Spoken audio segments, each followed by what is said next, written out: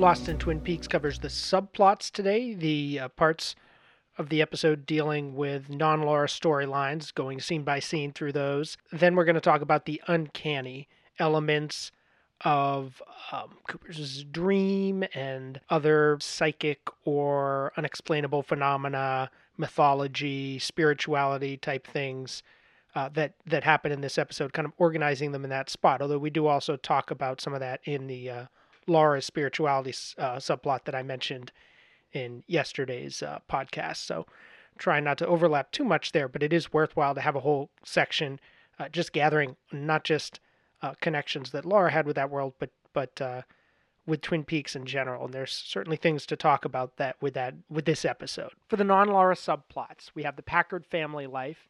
Catherine confronts Pete when he kind of storms in on her, almost catches her hiding the second ledger. It's obvious that's what he's there for, even though he says he's looking for his tackle box.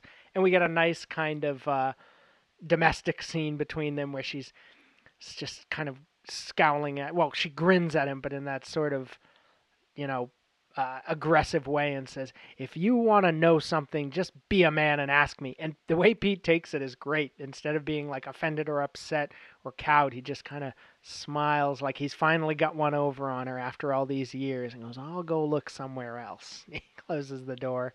For the Briggs family life, we have Major Briggs attempting to comfort Bobby, and it just doesn't go well. He's talking about his war experience, having to bury many young men, and as implied, it's Vietnam. That's the age that the actor would be. He'd be too young for Korea. So Bobby just doesn't want to hear it, doesn't do anything for him, and we can see Major Briggs' whole body just tense up and brace himself as Bobby starts yelling back. It's like, not going to work.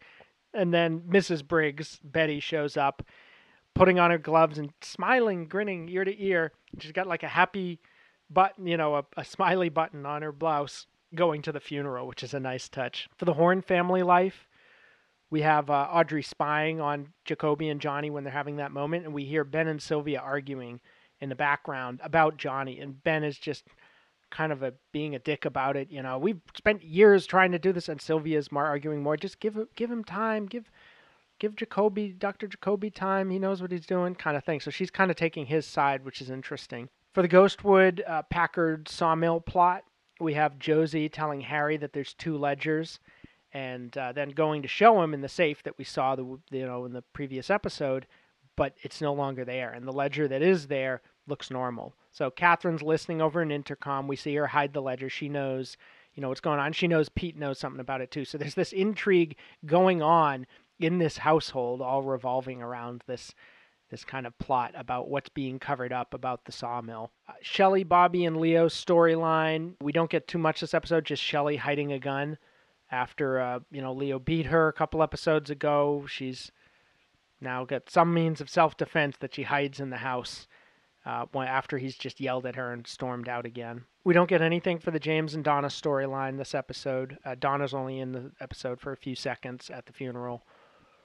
For Nadine's Drape Runners, there's nothing with the Drape Runners, but we do have Nadine telling Ed that, she always knew they'd be together. She remembers when they were in high school and she was just this little brown mousy thing, and she would sort of stand back and look forlornly at his romance with Norma. And so we're getting some good backstory here about, how these two ever got together in the first. Well, we don't know why they got together yet, but we get a sense of sort of how far back they go and where things were at one point, that he was in love with Norma and yet somehow here he is with Nadine. What happened? We don't know. The Teresa Banks case, we get the 3rd episode in a row of nothing. I'm going to start doing a thing where if episodes go more than 3, or I'm sorry, if subplots or storylines go more than 3 episodes without even being referenced, I'm going to put them all together and just have a running list of semi-abandoned storylines. So for now, this case that seemed pretty crucial in the pilot, revealing that there was a serial killer on the loose, nothing. So they're either sitting on that or something. Mike and Donna, this is now the 2nd episode of nothing. Relationship's over. For Ed and Norma, we have Cooper sitting down to eat with the Bookhouse boys, and just from the way that Norma takes his order as he sits next to Ed, he turns to Ed and he goes, how long you been in love with Norma? And she kind of sighs, and it's clear he lost a bet with Harry that Cooper would be able to predict this just in like 2 seconds of their interaction. Pretty funny. For the Hank in prison storyline, this is the episode where that picks up again. We have the parole officer informing Norma that Hank has a hearing coming up, and he hits on her while he's informing her of this, which she handles pretty well. And we get to see Hank's photo briefly here. So now we kind of know what he looks like if we squint. For the Josie and Harry storyline, we have Josie cuddling with Harry before she tells him about the ledgers, and then afterwards worrying, and he's there to protect her, and they just start like making out, like kind of a passionate scene between the two characters, more so than anything we've gotten so far there. It's very nighttime soapy. Bobby killed a guy. No, again, third episode of nothing here. So we've got a couple candidates next episode if they still haven't picked up on it for, quasi-abandoned storylines. For the subplots introduced in episode 1, we have the Cooper and Audrey flirtation. Cooper inviting Audrey to breakfast. She meets him down in the Great Northern, calls him Colonel Cooper for some reason. No idea why that is. I guess she just likes the sound of it. Maybe it's a reference to something. And he asks her to write something. So she starts writing and looks at her handwriting. And he says, "You wrote me this note." So it's revealed that she was the one who wrote the note that said Jack with one eye. And she admits to this, acknowledges it, and they go from there. And that's when they start talking about Laura and the perfume counter and all of that. It's very obvious overdubs. Like you can hear that the dialogue was added later for some reason. It just kind of jumps out to me. And Audrey feels a little more grown up than she did in either of the previous episodes, certainly more so than in the pilot, where she's just like a mischievous little pixie. She feels sort of a little more like a woman, kind of equal. Well, at times there are certain dialogue. Like, for example, he says to her, "Audrey, that rightward slant in your handwriting indicates a romantic nature, a heart that yearns. Be careful." And I love her response. She says, "I do." That, like, in like verb tense, that doesn't apply to anything he said. So I don't know if a line was cut out or something, or if it was even accidental, but I love that moment for some reason. It's so perfect. For the cocaine and Twin Peaks storyline, the criminal activity, we can fold the stakeout into this now because we find out that Jacques is involved in this cocaine traffic. So Jacques sees a blinking red light at the Roadhouse as he's going to bartend there, and he turns and runs away. So that's some kind of warning signal to him. And then he calls Leo on the phone and says, "You got to get me back over the border, man. I got to go now. So Leo goes out to transport Jacques. So Jacques knows that they're on to him. And somehow Bernie must have gotten that word to him. So the other part of the cocaine and Twin Peaks storyline is the police Bookhouse Boys investigation. Really more Bookhouse Boys at this point. And that you can also fold parts of the stakeout into that. So this is the Bookhouse Boys, the Jacques storylines. Now we can consolidate those here into cocaine and Twin Peaks, the investigation. So Truman, Ed, and Hawk are all sitting around a table when Cooper comes into the diner. And Ed is like hesitant to let Cooper know about the Bookhouse Boys. He says he's just not one of us, but Harry overrules him. And they go ahead and they tell him that they've been setting up a drug sting with Jacques. Harry says, "Somebody's running drugs into Twin Peaks from across the border. We've been working this for 6 months, trying to set up a bust. Top to bottom, nobody walks." And Cooper asks who's targeted, and he answers, "Jacques Renault, bartender at the Roadhouse. We figure him for the middleman." And so Cooper's kind of getting the sense this isn't just strictly above-board cop business. He's bringing in Ed without deputizing him. Ed says, "Somebody's selling drugs to high school kids. I figure that's everybody's jurisdiction." It's funny, between this scene and the stuff with Nadine, where he's just very kind of flat and not communicative, Ed's really kind of off in this episode. He's like more of a dour hard ass than his sort of lovable, salt of the earth, usual sturdy self. And so I think Rathbone is right to say she kind of presented a different vision of him here that I think later she would wish she hadn't. Hawk, as I mentioned, doesn't seem to have any lines in this scene. It's mostly handled by Ed, but really mostly handled by Harry. And he gets this great little monologue, which we're going to talk about more in the Uncanny section, talking about the evil in the woods and that a secret society has been around for generations to fight it, and they're known as the Bookhouse Boys. So they all bring Cooper to the Bookhouse, this cool space where it's like a bar with all these books lining the wall, and they have a little back room where Joey and James are there in their leather jackets standing around Bernard Renault, this young guy who's tied up, who's Jacques' brother. And they're asking him about cocaine and if he's a mule, and he won't answer it, won't play ball. And Cooper kind of says to him, like, look, you're tied to a chair, buddy, but why would you tell us that Jacques is working at the Roadhouse tonight? You know, you don't want us to catch him. What's going on? And that's when we cut to see the signal going there. Cooper does not seem very concerned that these police have judiciously just tied a guy to a chair. You know, the show has a very funny sense of like what's justified in terms of, you know, Cooper being this upright, by-the-book FBI guy who's also apparently cool with vigilante violence. I don't know. It's kind of a funny twist they haven't really addressed at this point, but this is the most we've seen of that side of him. For the one-armed man storyline, all we get is Hawk telling Cooper that the man with one arm is still missing, and Cooper's just like, yep, find him. That's about it. From the storylines introduced in the previous episode, One-Eye Jacks continues. As you know, mentioned a million times, Cooper figures out why Audrey wrote the note and decides, you know, maybe, or gets the idea that maybe Laura worked there. Audrey has a great little moment where he's kind of asking her, you know, well, what's One-Eye Jack? She goes, you know, what place across the border? Men go there. He goes, what about women? She goes, well, women work there. For the Invitation to Love story, now we're actually getting a little story in this episode. We have Leland watching the show, and we get a cast list where all the characters are introduced. And we see that one actress is playing two characters, which is a very on-the-nose segue into Maddie arriving with Cheryl Lee playing her as well as Laura. So, you know, they're not being subtle there. And we have the character, Jared, the old man, announcing that he's going to commit suicide. He's writing a letter to his daughter saying because of financial difficulties, he's going to take himself out, basically.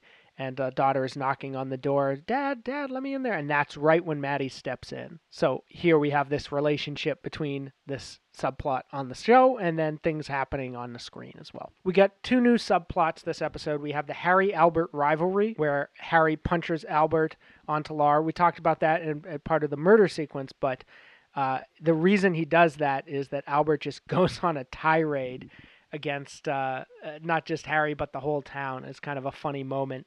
Albert's actual line is, well, I've had just about enough of morons and half-wits, dolts, dunces, dullards, and dumbbells. And you, chowderhead yokel, you blithering hayseed, you've had enough of me?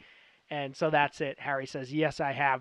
Winds up, you can see it a million miles away coming, and hits Albert in the face. So, you know, that's the moment they have there. And then later in the episode, after Albert has shown them the autopsy results, he tells Cooper he's got something else to talk to him about, and he pulls out his complaint, his formal complaint that he's made about Harry assaulting him, the assault on my person. I'm going to report this. And Cooper just is like, no. And he gives him a dressing down. You know, he tells him off, tells him he'll make sure he's stuck away in the most remote hole in the D.C. bureaucracy if he tries to put that complaint forward. So he really takes sides here in a way that you just would not see in the previous episode, where he seemed to be totally delighted by this confrontation between the two. So now it's become a real plot. It's not just a one-off scene, you know, as it was in the previous episode. And also, after Albert leaves, I guess we can mention this here, that Cooper pulls out his recorder and tells Diane he wants to look into local real estate.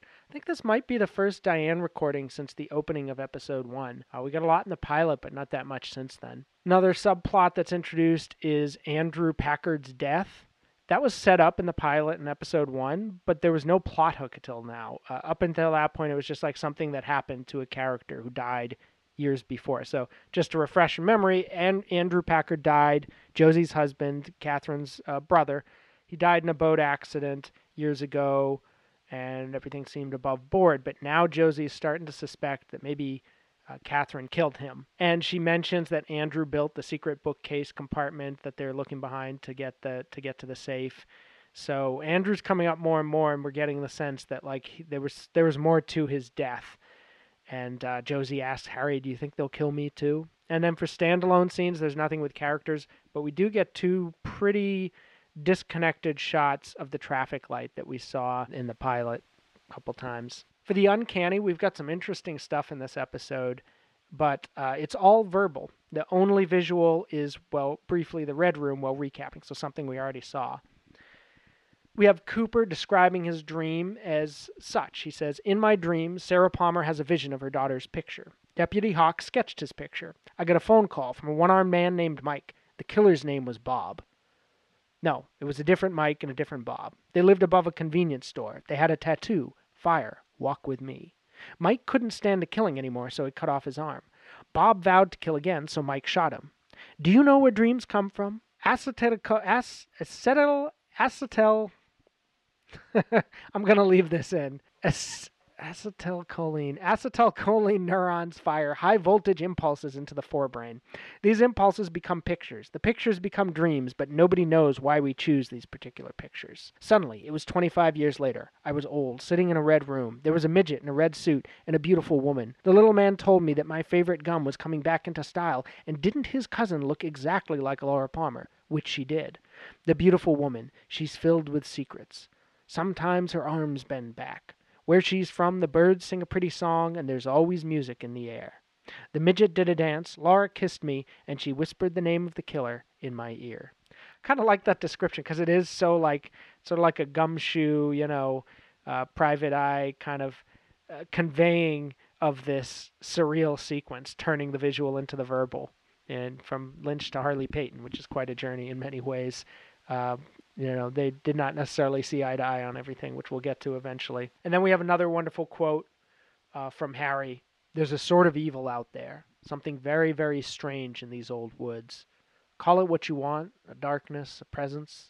It takes many forms, but it's been out there as long as anyone can remember, and we've always been here to fight it.